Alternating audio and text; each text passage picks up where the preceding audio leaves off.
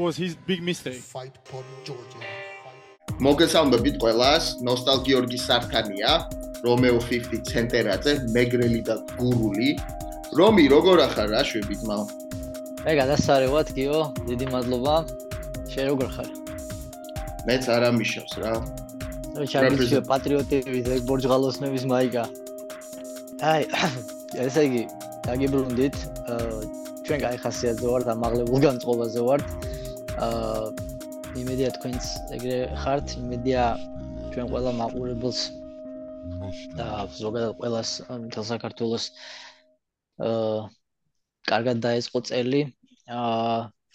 და ჩვენ აქ მოვედით იმის რომ ვისაუბროთ UFC 293 ტურნირზე, რომელიც მართლა დაძიძგილი იყო მაგარი ბრძოლებით რა და ძალიან ნასიავნები დავრჩით. ბოლო ბრძოლის გარდა ალბათ ყველათ, მე პირადად ბოლო ბრძოლა, ესეთი სადიზმის ყურება არ მიყვარს ხოლმე რა,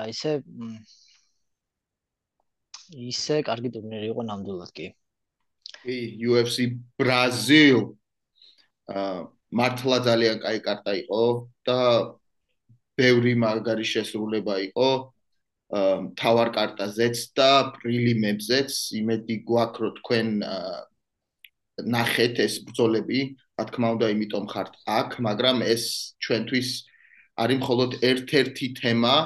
რა თქმა უნდა, ჩვენ გვაქვს ყველაზე დიდი ბრძოლის დანიშნულების სიახლე, რომელიც იქნება 11 მარტს, საქართველოში 12 მარტს, UFC Vegas 71-ზე, სადაც მერაბ დუალიშვილი ჩაატარებს თავის UFC-ს კარიერაში პირველ 5 რაუნდიან ბრძოლას პიტერ იანთან. და ეს ბრძოლა ყველა მიცის რას ნიშნავს ჩვენთვის. მაგრამ აქამდე მივიღოთ, მოდი ჯერ ტურნირზე ვისაუბროთ, რომელიც წუთების წინ დასრულდა. Okay, before we do that, თუ მოგწონთ ჩვენი კონტენტი, ძალიან დაგვეხმარებით, რომ სადაც არ უნდა გვისმენდეთ, ან გვიყურებდეთ, გინ YouTube-ზე იყოს, გინ Spotify-ზე, გინ Apple Podcast-ზე, მოგვეცით ლაიქები, გაიყავით ჩვენი კონტენტი და გამოგვიწერეთ. ეს ჩვენ ძალიან დაგვეხმარება. Fight Hop-ი არის უფასო პოდკასტი და ჩვენ იმედი გვაქვს, რომ თქვენთან ვიქნებით ყოველ კვირას ერთხელ მაინც. You tune into the Cartwellians on the Fight Hop podcast. Fight Pod, yeah. მოდი რეზულტატებით დავიწყოთ რა. UFC 293-ზე, UFC 293-ზე გლოვო ტეშერამ დაანება სპორტს თავი. საკმაოდ დიდი უპირატესობით დამარცხების შემდეგ ჯამალ ჰილთან ძირითადად 50 და 44 იყო ქულების ჯამი. რომი, რა ვიცი, შენ ახსენე რომ არ მოგეწონა ეს ბრძოლა და არა ხა არ მომეწონა ცოტა სხვანაირისა, ცოტა პირველი 3 რაუნდი ვიყურე, კაი ნუ როგორ ვთქვა, ბიჭო, მეოთხე რაუნდში უკვე ხმას ვეღარ ვიღებდი, უკვე ვიჯექი ვეღარც ვინძრეოდი ადგილიდან, უკვე დაძაბული ვუყურებდი გამიგე, იმიტომ რომ უკვე ზედმეტი იყო რაც ხდებოდა, უკვე შენ როგორც დაწერა სადიზმი იყო უკვე რა ჩემთვის. და უკვე სიამოვნებას ვეღარ ვიღებდი, იმიტომ რომ ცალმხრივი ბიცდაუნი იყო რა და აღარ მინდოდა უკვე ყურება რა, ცოტა არ იყოს რა. მაგრამ მეორეს მხრივ ესეთი მომენტები და ესეთი ბრძოლები რო არა არ იქნებოდა, არ გამოჩნდებოდა აი ესეთი მებრძოლის სული, რაც გლოვო ტეშერამ გამოაჩინა დღეს, ხო? მაგრამ კიდევ ერთხელ ვიზახი, ჩემი აზრით კუთხის ერთ-ერთი მოვალეობა არის ის, რომ დაიცვას მებრძოლი საკუთარი თავისგან. ხო და შეიძლება უთხრა კუთხეს, რომ დღეს ბოლო ბრძოლა მაქვს კარიერაში და რაც არ უნდა მოხდეს, ჭუბი არ გააჩეროთო, მაგრამ რთული, რა თქმა უნდა, რთული გასაკეთებელია და რთული ჩასაგდებია პირსახოცი არენაზე, როდესაც შენი მებრძოლი გაფრთხილებს გთხოვს, რომ არ გამიჩერო ბრძოლაო, მაგრამ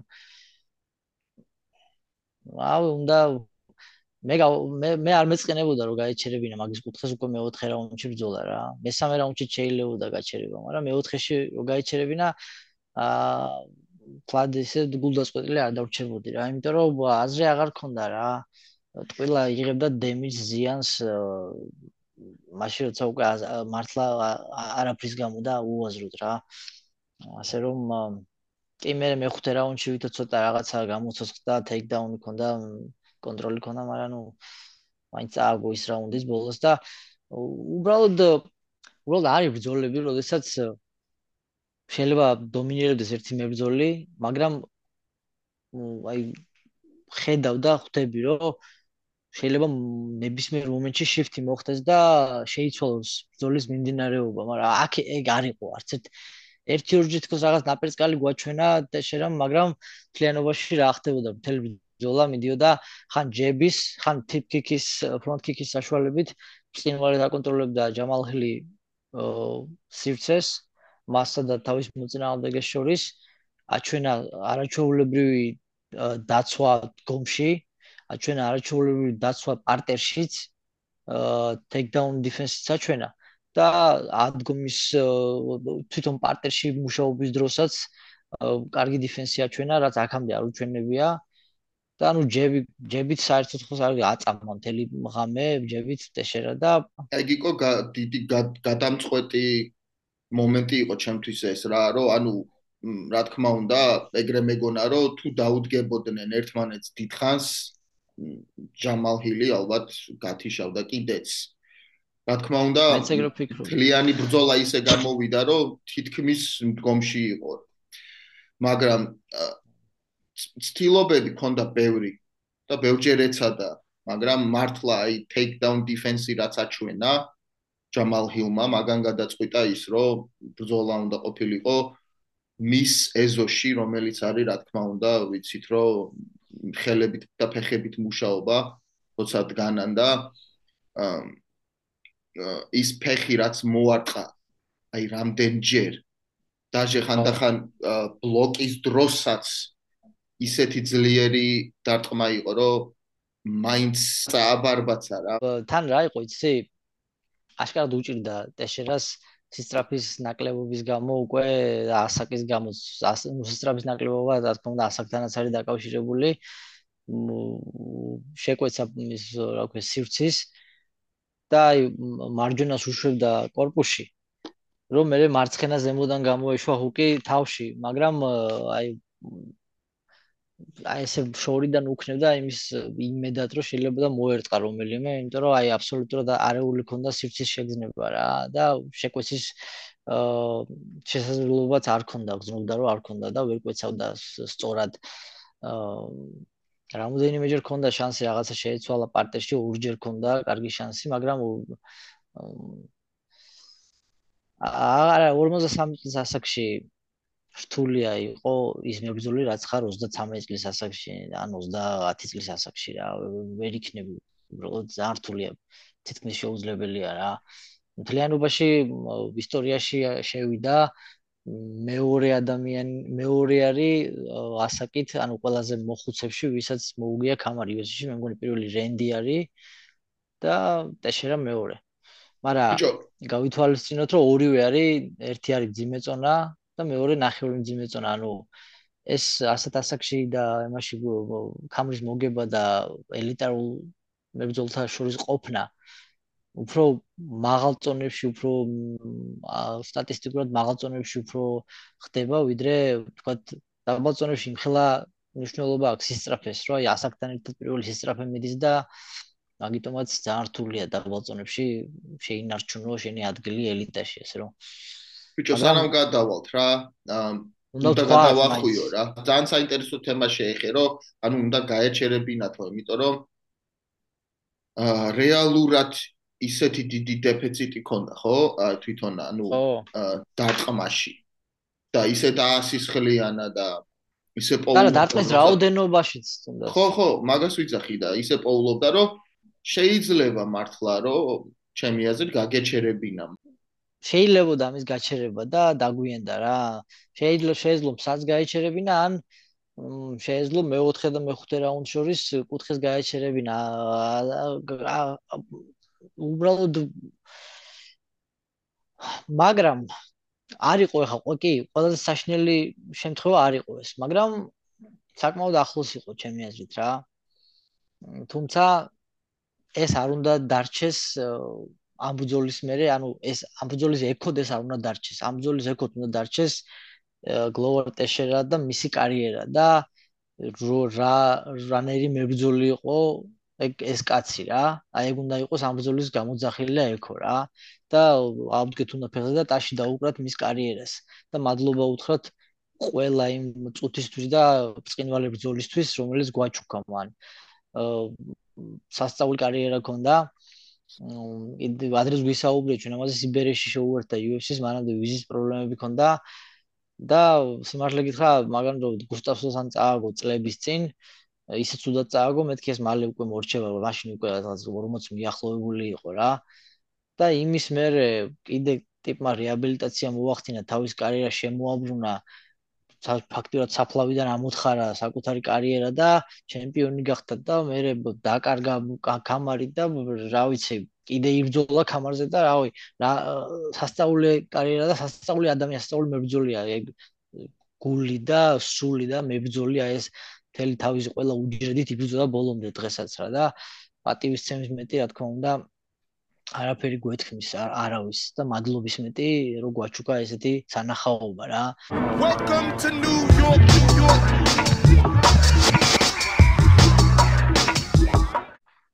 შემდეგი co-main event-ში ბრენდონ მორენო მოიპოვა კიდევ ერთხელ 125 დივიზიონის ტიტული მეოთხე ბრძოლაში დევიდსონ ფიგერედოსთან TKO ტექნიკური ნოკაუტ გაჩერება იყო, ანუ ექიმებმა გააჩერეს. დაქტორ სტაფეჯი. მაგრამ რო ყვიროდა რა. დაქტორ სტაფეჯი. დაქტორ სტაფეჯი. ანუ ისე გამოვიდა ეს ბრძოლა, რომ ვითომ იყო თითი თვალში, მაგრამ აშკარად დაკეტილი ქონდა ის, მგონი მარცხენა ხელი იყო. მაგრამ მერე ის იყო, რომ იმ მარცხენა ხელის მერე კიდე ისროლა ერთი გახსნილი ხელი და შეიძლება მაგიტომ შეეშალათ, მაგრამ ეგ დარტყმა აბსოლუტურად იყო სუბთა ჩემი აზრით. უბრალოდ თვალში მოხდა, ხოლო დაკეტილი იყო რა. ხო. არა, ეს მოვარტყა რა, ეს ხელის ეს ნაწილი მოვარტყა, ჩაოლება. ეგ არ არის, ხო, ეგ ხო არ არის არალეგალური. კი, სრული დაცვით წესების მეორე ხელი კი იყო გაშლილი, მაგრამ თვალში არ მოხვედრია, არანაირი ზიანი არ მიუღია, მაგრამ უბრალოდ სახეზე მოხდა. ეგ ახლა ეგრევე დიაზი უტყაპუნებს და ყველას მთელი კარიერა გაშლილ ხელს, ეგ არ არის პრობლემა. არანაირი ყველაფერი წესების დაცვით არანაირი დარღვევა არ ყოფილა. მოიგო ჩაოლებრივად TKO-ი ახლა ისედაც პირველ რაუნდი ჩემი აზრით სუფთად მოიგო, მეორე რაუნდი ზოგმა მისცა ფიგერედოს, ზოგმა მორენოს და მესამე რაუნდის მოუგო რა, თან როგორ მოუგო უკვე. იცი მეოთხე რაუნდში რომ წასულიყო ბრძოლა უკვე გასაგები იყო ვინ იგებდა ამ ბრძოლას რა, ასე რომ მე არანაირი პრობლემა არ მქონია გადაწყვეტილებასთან. და კარგია რომ დაიხურა ეს ამათი ტრილოგია, რომელიც გაგრძელდა 4 ბრძოლამდე და კვატროლოგია, კაროჩი. ხო, იმიტომ რომ უნდა წავიდეს წონით კატეგორია, უნდა წავიდეს წინ, იქ სხვა ბიჭებიც არიან, ელოდებიან თავიანთ შანსს და ესენი უკვე 2-3 წელია ერთმანეთში ჩხუბობენ მარტო რა და კამარზე და ესეც ცოდო ეხა სხვებსაც ხო უნდა რა და მე ვიტყვი რომ გამორიცხული არ იქნება რომ შემდეგში კიდე მაინც მოხდეს, არ იცი რა ხდება. მაგრამ თქვა თვითონ რომ უნდა ასვლა რომი რა. ხო და მაგიტომ არ ხდება, ანუ რომ თქვა თვითონ რომ ფიგერედომ თქვა რომ ასვლა უნდა 135-ში რა. ჩვენ დივიზიონში. ხო და აი მან დრო ავიდეს რომი რა. აი შენი აზრით ეგრევე ორი კითხვა არის რა. შენი აზრით ეგრევე ტოპ 5-ს ან ტოპ 10-ს მიცემენ და მეორე ის კითხვა არის ის რომ რას შეინარჩუნებს დადებითი ასპექტებით მისი სკილებიდან რას შეინარჩუნებს და პირიქით რა იქნება კიდე რო ავა რას დაკარგავს რა ანუ აქ არის სისწრაფეზე და ძალაზე ლაპარაკი. ხო. ბიჭო, უეჭველი ტოპებთან მოუწევს ეგრევე ბრძოლა. უეჭველი. მაგას წყალი არ გაუვა, იმიტომ რომ ისტორია გვაჩვენებს ამას, ეგრე ხდება. საერთოდ ზოგადად და ლოგიკურიცაა. იმიტომ რომ ჩემპიონია ყოფილი. შეეხება წონის შეცვლის შემთხვევაში რას შეინარჩუნებს და რას დაკარგავს, სისწრაფე სავარაუდოდ Getting slower. პირველი რაც არა, პირიქით თვითონ უფრო სწრაფი იქნება რა. როდესაც წონით კატეგორიით მაღლა ადიხარ, შენ ყოველთვის სწრაფი ხარ უფრო. როდესაც ჩამოდიხარ, მაშინ ხარ ნელი უფრო. იმიტომ რომ ისინი ვის შენზე ქვემოთ არიან, ისინი შენზე სწრაფები არიან. ბიჭო, ოღონდ მე როგორ ფიქრობდი, იცი? და არახან შენ თუ ადიხარ ზემო, შენ უფრო ნელი ხარ ვიდრე უფრო რო ის იყავი ლაითი რა. ხო, გასაგებია, მაგრამ ხო, შენ 125-დან შედარებით ცოტა შენელდები, მაგრამ ბუნებრივად შენ მაინც უფრო სწრაფი ხარ ვიდრე ისინი, იმიტომ რომ ისინი შენზე დიდები არიან მაინც. ისინი ასე რომ ეგრე იყო, აი ფრენკი ედგარი იყო ყველაზე პატარა მსოფლიო ჩემპიონია 70 კილოგრამის ისტორიაში ზოგადად. 155. ხო, მეტრა 68 არის სიმაღლეში. და იწონიდა 71 კილოს, 72 კილოს და ჩხუბობდა 70-ში, ხაბიბის წონაში და მაგრეგორის წონაში და ყველას უგებდა, იყო დრო, ძალიან დაუმარცხებელი იყო. ზუსტად იმის ხარჯზე, რომ ყველა სწრაფი იყო რა. ასე რომ ფიგარედოს შემთხვევაში სავარაუდოდ რასაც ველოდები სისწრაფე გადაითარგმნება კარგად მაგისთვის სხვა წონით კატეგორიაში. ძალა არ ამგონია ნაკლებად გონია, მაგრამ მთლიანობაში გეტყვი ერთ რაღაცას გაუჭირდება ძალიან რა. 125 პაუნდი, იგივე 61 კილოგრამი. დღესდღეობით UFC-ში არის ყველაზე გადაძეძგილი და გადატვირთული წონითი კატეგორია და top 5-ში არ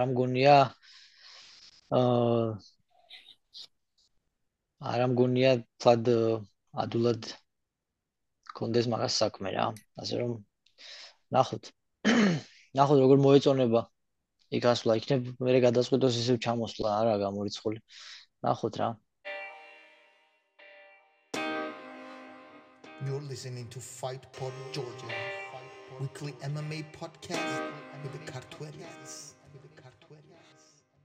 მოდი ჯერ მადლობა გადაუხადოთ ჩვენ სპონსორს, დიზაინერს, ლოგოების, აფიშებისთვის და ჩვენი კანალის დიზაინერს getsaze.gis და ხალხს შეუძლია რომ კონტაქტში გამოვიდნენ ჩვენთან იმეილი მოგწერონ კითხვები fighthop.podcast@gmail.com ასევე არ დაგავიწყდეთ რომ შეგიძლიათ უფასოდ სულ რაღაც რამოდენიმე წამის ხარჯზე დაგვეხმაროთ გავზარდოთ ჩვენი კანალი, უბრალოდ დააჭირეთ გაზიარების ლაიქების ან გამოწერის ღილაკს და ეს გვეხმარება უკვე ავტომატურად თვითონ YouTube უკვე გვეხმარება იმაში რომ უფრო წინ წავიდეს კანალი და მეტმა ადამიანმა ნახოს. ეს ყველაფერი არის უფასო, რა თქმა უნდა და ჩვენ გვინდა და გსურს რომ ყოველ კვირა ვიყოთ თქვენთან და იმედია ეგრე გავაგზავნებთ კვირაში ერთხელ მაინც.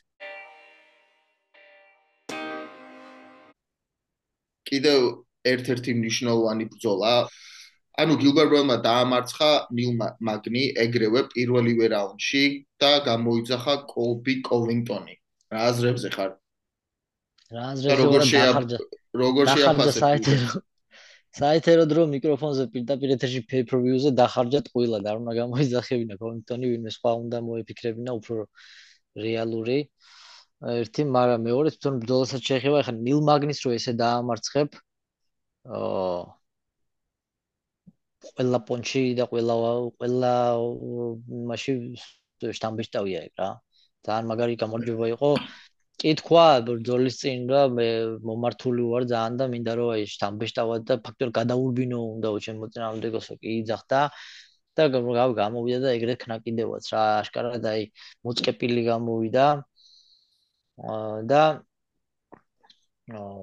აქ იყო კომბინაცია мотиваციის ფიზიკური ძალის და ტექნიკის ყველაფრის ერთად რა აი ფაქტობრივად აზრზე მოსვლაც არაცალ ბაშიაჩუკი რო ეცემა აბდულჰაფილს კინოში და რო გაიმასიზამს გაასწორებს მიწასთან ეგრევე პირველივე წამში ეგრე მივარდა ეგრევე რა და ეგეთი გეგმა გქონდა ეთყობა ეგეთი იყოს გეიმ პლანი ეგრევე პირველ რაუნდში ძლიერად უნდა დატაკებოდა თუ გადაიტანდა ნილ მაგნი ამ შტორმს, მერე უკვე ალბათ დაესვენა შუა რაუნდში პირველ რაუნდის recovery გაეკეთებინა და მერე უკვე სხვა სტრატეგიას მიმართავდა, მაგრამ გაამართლა გეგმა ამიტომ უნდა გახვიდე ყოველთვის საბრძოლად რამოდე მინიმუმ 2 გეგმით. ამას ქონდა ალბათ ესეთი გეგმა plan A იყო ეს და plan B იყო უკვე მერე სტრატეგიული და უკვე მოზომილი ბრძოლა, ანუ conserving energy როგორ იქნება, უკვე ენერგიის განაწილება მეორე და მესამე რაუნდში რა. მაგრამ გეგმა იყო ეს და გაამართლა კიდევაც და როდესაც გეგმა ამართლებს, ყოველთვის ყველაზე მაგარი არის მებრძოლისთვის, არის კაი ღამე მებრძოლისთვის. გილბერტ ბერნს ჰქონდა დღეს არაჩვეულებრივი ღამე რა, გეგმა შეასრულა idеალურად. და რატომ არ უნდა ეხმარა ეს მომენტი, რომ ისევ ხამზატისთვის დაეძახა რა. აი ბევრად უფრო დიდი ის იქნებოდა headline-ი ეს რა. რატომაც არ ეგრევე. ან რა ვიცი, სხვა რამე ხო. Covington-ი აშკარად სხვა თავის იმაშია ხო, ურვლებში და სხვაგან აბსოლუტურად სხვაგან შენ ისე თქვი, რომ მასვიდალთან რაც მოხდა, ეგეც ლოგიკურია, რაც შენ თქვი და ჭკვიანურია, ეგ არც მომსვლია მე თავში. შენ მოგივიდა, იმიტომ რომ შენ გენიოსი ხარ და ნუ ხო, მოკლედ რავი, ჩემი აზრით მართლა ხამზატის თვის რო დაეძახა, ეს იქნებოდა დიდი გაშუქება ბევრად ვიდრე კოლბი კოვინგტონი, რომელიც საერთოდ არ ჩანს გარკვეული sucker punch მიზეზების და court case-ების ფულის გამო ალბათ ზუსტად ვერ იგეთქვით. ანუ შენ რას თქვი, ძალიან ისა ეგო სხვათაშორის ანუ ლოგიკურად მართლა რომ მიყვეთ თუ მაგას ფულის ახევა უნდა მასვიდალისთვის, იმის გამო რომ თავს დაესხა, ანუ რასაც წובה რომ ფსიქოლოგიურად მომაყენა ტრავმა, ვერ ბრძოლობ, ვერ შეულობ ფულს და მაგან გადამიხადოს, ხო? და ეხლა რანაირად უნდა იყოს ბრძოლა ან გილბერტ ბერნსთან ან ვინმესთან, ვისანაც არ უნდა იყოს, ხო? კაცი რამდენი ხანი არ უბრძოლია საერთოდ. ასე რომ ხო, ჩემი აზრით ყველა გამოიძახა, მაგრამ ეგ არაფერი, ეგრე ხდება, ხშირად შვებიან ეგრე მებრძოლები, მომენტის იმას ეიფორიას ვერ უძლებენ და ისეთ რაღაცებს ამბობენ მიკროფონზე, რასაც არ უნდა ამბობდნენ, რა ჯობია სხვა რაღაცისთვის გამოიყენო ეს მომენტი.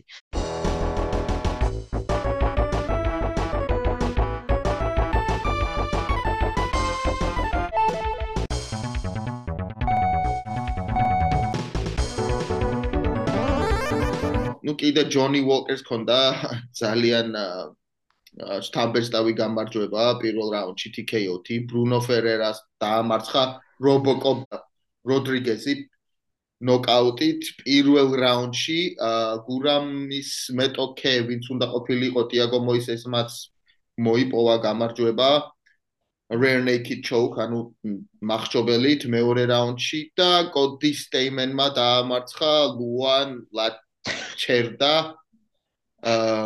გადაწყვეტილებით და ხო რა მაქედან რა ვიცი ეს კაცი ვერ მოვიშორეთ აი მაქედან გადავიდეთ მერაბზე რა იმიტომ რომ კოდი გამოვიდა და მოусმინე რეები თქვა რომ მერაბი აი მაგას ვერ დავივიწყებ მეო რა აი ეს მაწუხებს მხოლოდ მე სხვა წაგება ფეხებზე მკიდიაო მაგრამ აი ამ წაგებას თავს არ ვაპატიებო ვიციო რომ ცოტა შეიგინა კიდეც შემიძლიაო მაგის დამარცხება და ეგ მინდაო რა კაროჩე რა მეტყვი რავი არ ჯობია თავის კარიერას და თავის თავს მიხედოს რას ო თავიდან არ უნდა საერთოდ მერაბთან და ეხლა იმას ვერ პატიობს თავს რომ მერაბთან წააგო და კიდე უნდა მერაბთან ბრძოლას მაგრამ მერაბს ეხლა სულ სხვა შეიძლება თქვათ რომ პრობლემები აქვს არ ამგონია რომ პრობლემები უბრალოდ სხვა მიზნები აქვს ეგრე დავარქვათ ჯობია მერაბი 5 რაუნდიან თავარ ევენტში ლას ვეგას 71-ში შეხვდება პიტერ იანს რა იყო შენი პირველი რეაქცია ეს ამ ბრძოლის დანიშნის შემდეგ პირველი კითხვა პირველი ეგრევე რა იყო რა ის იყო რაც ყველას გულმა ჩამომკრა ეგრევე და დიდგორის ბრძოლა გამახსენდა რა და გამარჯვება მინდა რა თქმა უნდა მომწყურდა და რა ვიცი როგორ გითხრა ამას ის გძნობა რაც დაგვეუფლება ჩვენ იანთან გამარჯვების შემთხვევაში ყველა ჩვენთაგანს ყველას ვისაც საქართველოს და საქართველოს გამარჯვება უნდა. ამას ჩვენ ვერავს ვერ ავხსნით სიტყვებით. მაგრამ მე მინდა ერთ რაღაცის მე მესმის რამხელა რაოდენ დიდი არის ჩვენთვის ეს გამარჯვება რა. მაგრამ მე მინდა უცებ ხა ერთი რაღაცა გითხრა შენ გიო და ჩვენს მაყურებელს რა. მე მახსოვს პატარები ვიყავით მაშინ რუსეთი საქართველოს თამაში იყო რა ფეხბურთში და მოუგეთ სახში 1-0. აშვეთიამ შეაგდო თავით გოლი და გამოვარდა მთელი ქვეყანა გარეთ მანქანებით თქოს მეორე მსოფლიო ომი მოგვიგოს ხელახლა ისეთ ამბავში იყო. მე ჩავედით რუსეთთან რუსეთში უკვე იმათ მოგვიგეს და ჩვეულებრივი დღე იყო მაგათვის რა გააგზელეს ცხოვრება არც ვაშა და არც ურა და არც არაფერი უთქვამს არავის. ანუ მე ვაშა ჩვენია ურა მაგათი. ხო რაც არის რა. ანუ ჩემი რას ვიზახი მე რატო ვიზახი ცი? ჩვენ არ უნდა მოვიქცეთ ისე თითქოს რუსეთის ყველა ჯერზე სადმე რუსეთს თუ ან რუსეთს თუ დავამარცხებთ სადმე ეს არის ჩვენთვის ამხელა ამბავი. მე ვიცი რომ ეს ამხელა ამბავია და ჩვენ ამას ასე გძნობთ და ვიცი რატომაც გძნობთ. ყველა ჩვენგანმა იცის.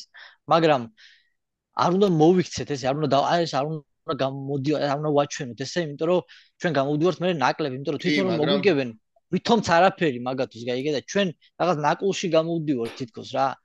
ამიტომ დროა უკვე დავიწყოთ ჩვენი გამარჯვებების აღნიშვნა რუსებზე და რუსულ გუნდურ სპორტში იქნება თუ ერთ-ერთზე სპორტში იქნება როგორც თითქოს უკვე ამას მივეჩვიე და ჩვეულებრივი ამბავია. რა თქმა უნდა ბრძოლას თუ მოვიგებთ და იმ მომენტში ღრიალი დავიღებ აქაურობას და სასწაული ემოცია მექნება მაგრამ ეს წამიერი იქნება და მე უკვე უნდა მოვიქცეთ ისე რომ ამას ჩვენ ველოდებოდით და ეს ესე უნდა იყოს.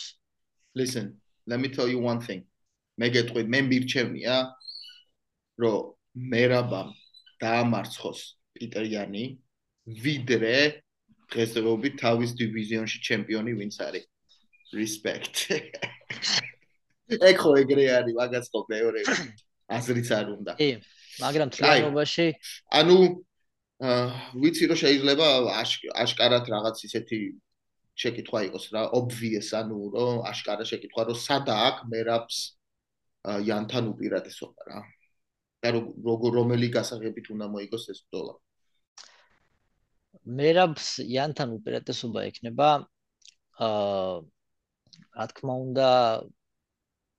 რა თქმა უნდა მატორი აქვს მერაბს არ ნახული ისეთი როგორც არავის არ აქვს MMA-ში აბსოლუტურად და მეორე გამუდმებით level change რა აი გამუდმებით უწყვეტად level change აი სართულების ცვლა გამუდმებით ეს უნდა იყოს აი რამ ანუ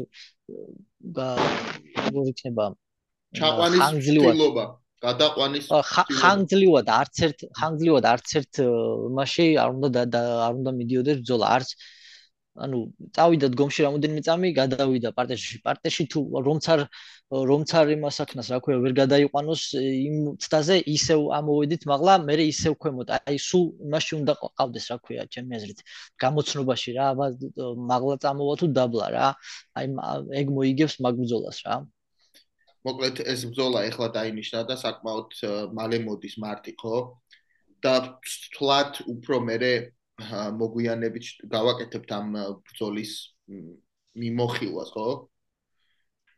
მაგრამ დღეს ეს არის ჩვენი fight hobby. უღმესი მადლობა კიდევ ერთხელ ჩვენ designers getsadze.gis და თქვენ რა თქმა უნდა fight hopper-ებს. დიდი მადლობა დაგვილაიქეთ, დაგვიკომენტარეთ, გაგვიზიარეთ, გადაეცით, რავი, ვიჭორავეთ ჩვენზე და ასე შემდეგ. და ესა გვაქვს დაგეგმილი ძალიან საინტერესო ინტერვიუ მომდევნო კვირას, იმედია ყველაფერი კარგად ჩაივლის და შედგება ეს ინტერვიუ. არ გეტყვით, სურპრიზად დავტოვებთ ვინ არის და ასე შემდეგ, მაგრამ თუ ყველაფერი ისე მოხდა როგორც დაგეგმილი გვაქვს, ვირთებით რომ ძალიან მაგარი ინტერვიუ იქნება. ბევრი სიცილკისკისი და ბევრი საქმეზე ლაპარაკიც იქნება, ასე რომ ჩაგვერთეთ. აი და სანამ წავალთ რომ ის როგორ არის ჩვენი ინტრო best to რაღაც როგორ best country Georgia